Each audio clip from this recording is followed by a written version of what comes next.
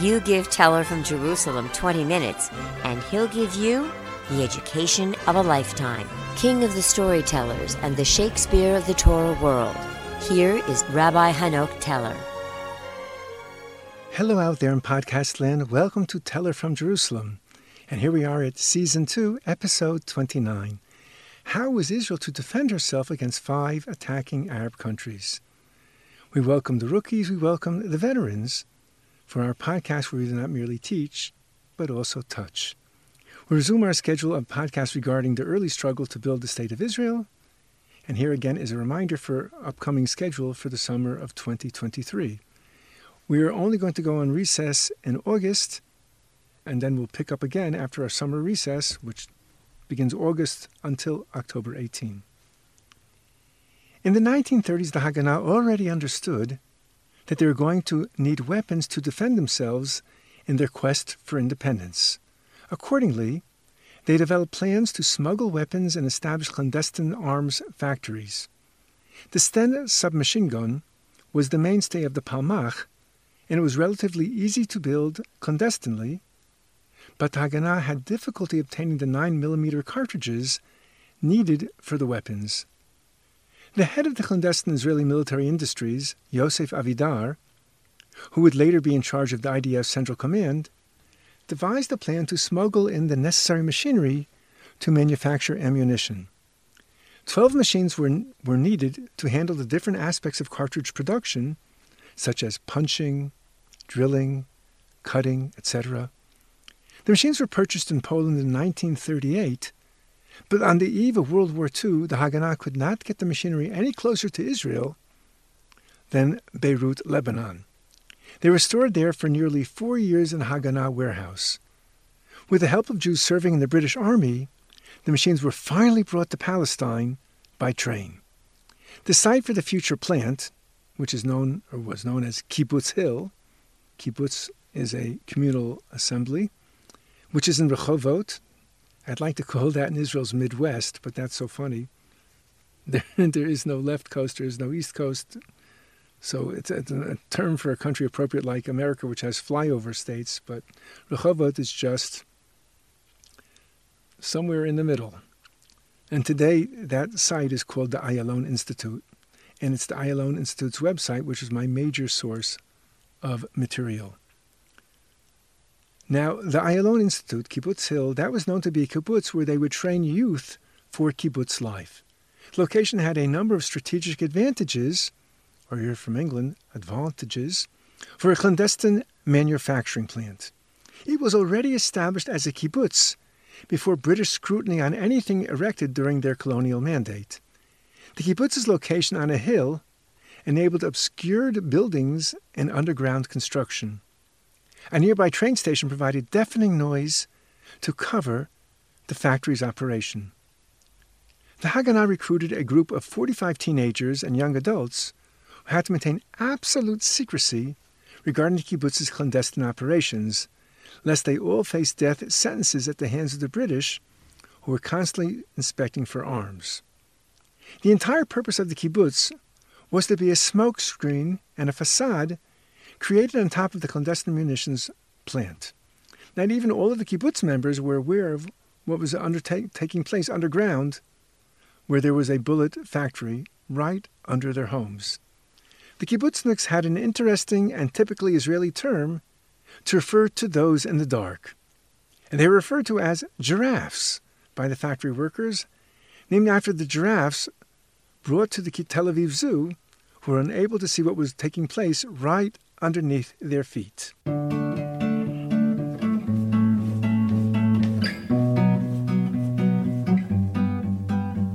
Giraffe, giraffe, why is your neck so long? Giraffe, giraffe, I want to sing you this song. You are the cutest mammal the world will ever see. You are my best friend, you stick out your neck for me. You rise up head and shoulders far above the beast. Not like the panda fella who eats shoots and leaves. Oh giraffe, you giraffe, me crazy. giraffe, me crazy. The group working in the clandestine factory manufactured some 2.25 million cartridges between 1945 and 1948, an average of 40,000 per day, right under the noses of the British. The bullets were crucial for the early success of the Israeli fighters. In the impressively short time of just 3 weeks, the hill was dug out and a large underground chamber, the size of a tennis court, was excavated. On top of the factory there were typical buildings found in any ordinary kibbutz: a dining room, a community hall, a children's house, chicken coop, a cow barn, and workshops. But most importantly, there was also a laundry and a bakery.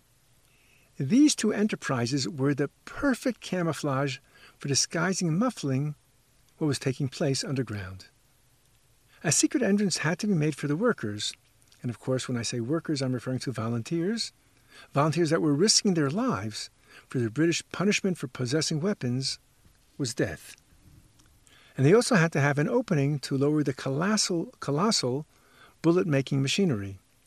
The giant hole used for this purpose was concealed by the bakery's 10-ton oven. The underground workers required ventilation, which was enabled by the laundry. Among all the piping hooked up to the laundry machine were tubes to funnel fresh air from above and other pipes to disgorge the gases and polluted air from below. For the washing machine to conceal the noise and smell of the factory, it had to be in use 24 hours a day. That's a lot of loads for a small kibbutz. Even the clothing also had to do their fair share for the nascent state. So the kibbutz members' clothing was washed so often that they became ragged, threadbare, but at least they were always clean. Even with this constant cycle of local clothing, greater volume was indicated to maintain the cover. The kibbutz therefore opened up a laundry service with presumably discounts for bulk orders. Nearby kibbutzim sent their laundry and linens to be washed for a small fee. Even the British brought their uniforms to be cleaned, but it was a risky liability having the prying eyes of the British soldiers on the premises.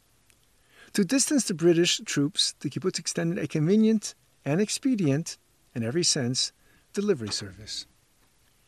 Because of the proximity of a British base near the kibbutz, which means communal living, was under constant scrutiny and subject to frequent visits and inspections from the British. One time a group of soldiers walked frightening close to the concealed factory, so a kibbutz member ran over and handed the soldiers beers to distract them and arrest their progress. The officers complained that the beer was warm and of no interest to them. The quick-thinking Haganah operative replied, "From now on, if you provide us with advance notice of your arrival, we'll be sure to have the beers chilled and ready for you." And thus they did. I'm going to play for you a summary of what we've already discussed by Morgan Rees. The Ayalon Institute is located 28 miles northwest of Jerusalem. It is located on a kibbutz hill that was made to fool the British into thinking it was a kibbutz during the British Mandate. In fact, it was a secret ammunition factory set up by the Jewish underground. In the 1930s, it became clear to the Zionist leaders that they were going to need weapons to defend themselves against the Arabs to fight for their independence. The Jews of Palestine were very resourceful in smuggling weapons and establishing arms factories. The underground factories churned out relatively easy-to-build Stein submachine guns, but had difficulty in obtaining the 9mm bullets needed for the weapon. The ammunition plant was built almost under the noses of the British, who had a nearby base. Codenamed the Ayalon Institute, the group dug a large underground chamber, 300 square yards, 13 feet deep underground, and nearly 2-foot thick walls and ceilings. The entire project was completed in 22 days. To conceal the project, the Jews built housing, a dining hall, chicken coop, cow barn, workshops, a laundry, a bakery, and a vegetable garden to give the outward appearance of an ordinary kibbutz. The laundry was built directly over the factory to provide the pipes to discharge some of the polluted air from below. To conceal the sound of the machinery in the factory, the laundry was kept running 24 hours a day. An entrance to the factory was also built below the main drum of the washer, which could be swung open and shut. The laundry did such a good job cleaning clothes that the British officers used to bring their uniforms to be laundried at the kibbutz. At the other end of the factory was a bakery which provided clean air through pipes that were attached to a bakery furnace. The 10-ton baking oven also concealed a secret entrance to the factory, which was revealed only after the several-ton oven was moved along a set of metal runners. We will come back to the end of the summary in just a few minutes. Naturally, a bullet workshop must be a safe environment because of the highly combustible gunpowder. This factory not only had to conceal what it was doing, but also had to anticipate any possible threat that might reveal its whereabouts and goings-on. This entailed the elimination of any telltale signs or clues or aberrant circumstances that could arouse suspicion. Accordingly, the factory workers would go underground very early in the morning before the sun even rose. To avoid detection, in less than 3 minutes, the workers would vanish from where they had been last spotted, only to emerge later that day. Now, although the air was exchanged 6 times per day from the factory to the life above, there was no air conditioning. There was an air conditioning period at that time. And particularly on hot days, working conditions were very, very hard. When temperatures soared above 40 degrees Celsius, the danger of spontaneous ignition of the gunpowder stopped production. Inherent difficulty in maintaining the cover of being a kibbutz worker would be the giveaway pale skin, which starkly contrasts with the bronze hues of the other workers who were out all day long in the fields. The absence of sunlight not only marked the workers' bodies, but could also cause dangerous vitamin D deficiencies. This was licked with a careful diet with nutritional supplements and the installation of a primitive UV or sun lamp. This way the workers, who never saw the sun, were nonetheless tanned. Another hurdle was acquiring enough brass for the bullet casings without arousing the suspicion of the British, who administered the import licenses. Jewish ingenuity again to the rescue. The kibbutz explained to the British authorities that they were operating a beauty business specializing in cases for kosher lipsticks. Parenthetically, there is no need for kosher lipstick. There's nothing edible about it, but the British didn't know this. The British bought this alibi and were rewarded with gifts of lipstick cases. There was no British number cruncher to marvel at the huge amounts of brass imported for such a tiny requirement, enabling huge quantities of brass to be delivered to the kibbutz right under the noses and their lips. Lip color like you've never felt before. New Revlon Color Burst Lipstick. Impossibly light feel, intensely rich color. Together at last. Revlon Color Burst Lipstick. It's love at first swipe. For 3 years, 45 young men and women engaged in dangerous work in the very hot, dark, dusty, and claustrophobic bullet factory. They worked in 2 shifts to punch, bend, and cut brass to size, fill it with gunpowder, and finalize each cartridge by installing a primer. Supreme caution was also implemented to avoid injury. Amazingly and providentially, at a non-ideal work site where more than 2 million bullets were filled by hand with gunpowder, the most severe injury was the loss of a fingertip. Since the gunpowder was smuggled into the factory was sometimes of poor quality, a testing and quality facility was also on the premises. To ensure that the ammunition was safe and effective, bullets were randomly sampled by shooting them at targets to verify accuracy and precision. Each day when the raucous train lumbered by, undetected bullets were fired. When the workers exited the factory, they had to make sure that they were free of any trace of their work, such as brass shavings or gunpowder. This entails a thorough inspection that everyone had to undergo of their clothing, their hair, and their shoes. To avoid suspicion that they were anything but run-of-the-mill kibbutz members, the clandestine workers attended the kibbutz's communal lunch, walking into the dining room as if they had just come from the fields. In the very first year of the factory's operation, the ammunition was smuggled outside the kibbutz in false bottoms of milk cans, milk being a very unsuspicious commodity for an agricultural kibbutz.